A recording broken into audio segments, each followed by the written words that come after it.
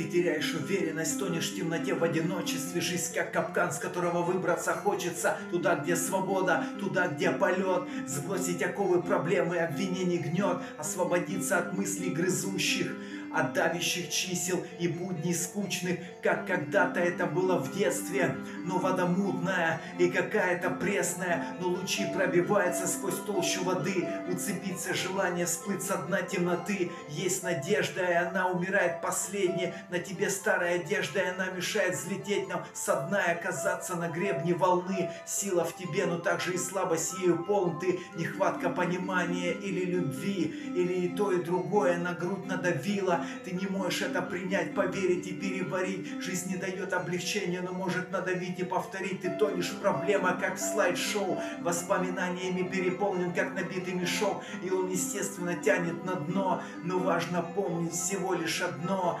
Есть надежда, и она умирает последней. На тебе старая одежда, и она мешает взлететь нам со дна и оказаться на гребне волны. Сила в тебе, но также и слабость ею полн ты. Есть надежда, и она умирает последней. На тебе старая одежда, и она мешает взлететь нам со дна и оказаться на гребне волны. Сила в тебе, но также и слабость ею полн ты. Есть надежда, и она умирает последняя. На тебе старая одежда, и она мешает взлететь нам со дна и оказаться на гребне волны. Сила в тебе, но также и слабость ею полн ты.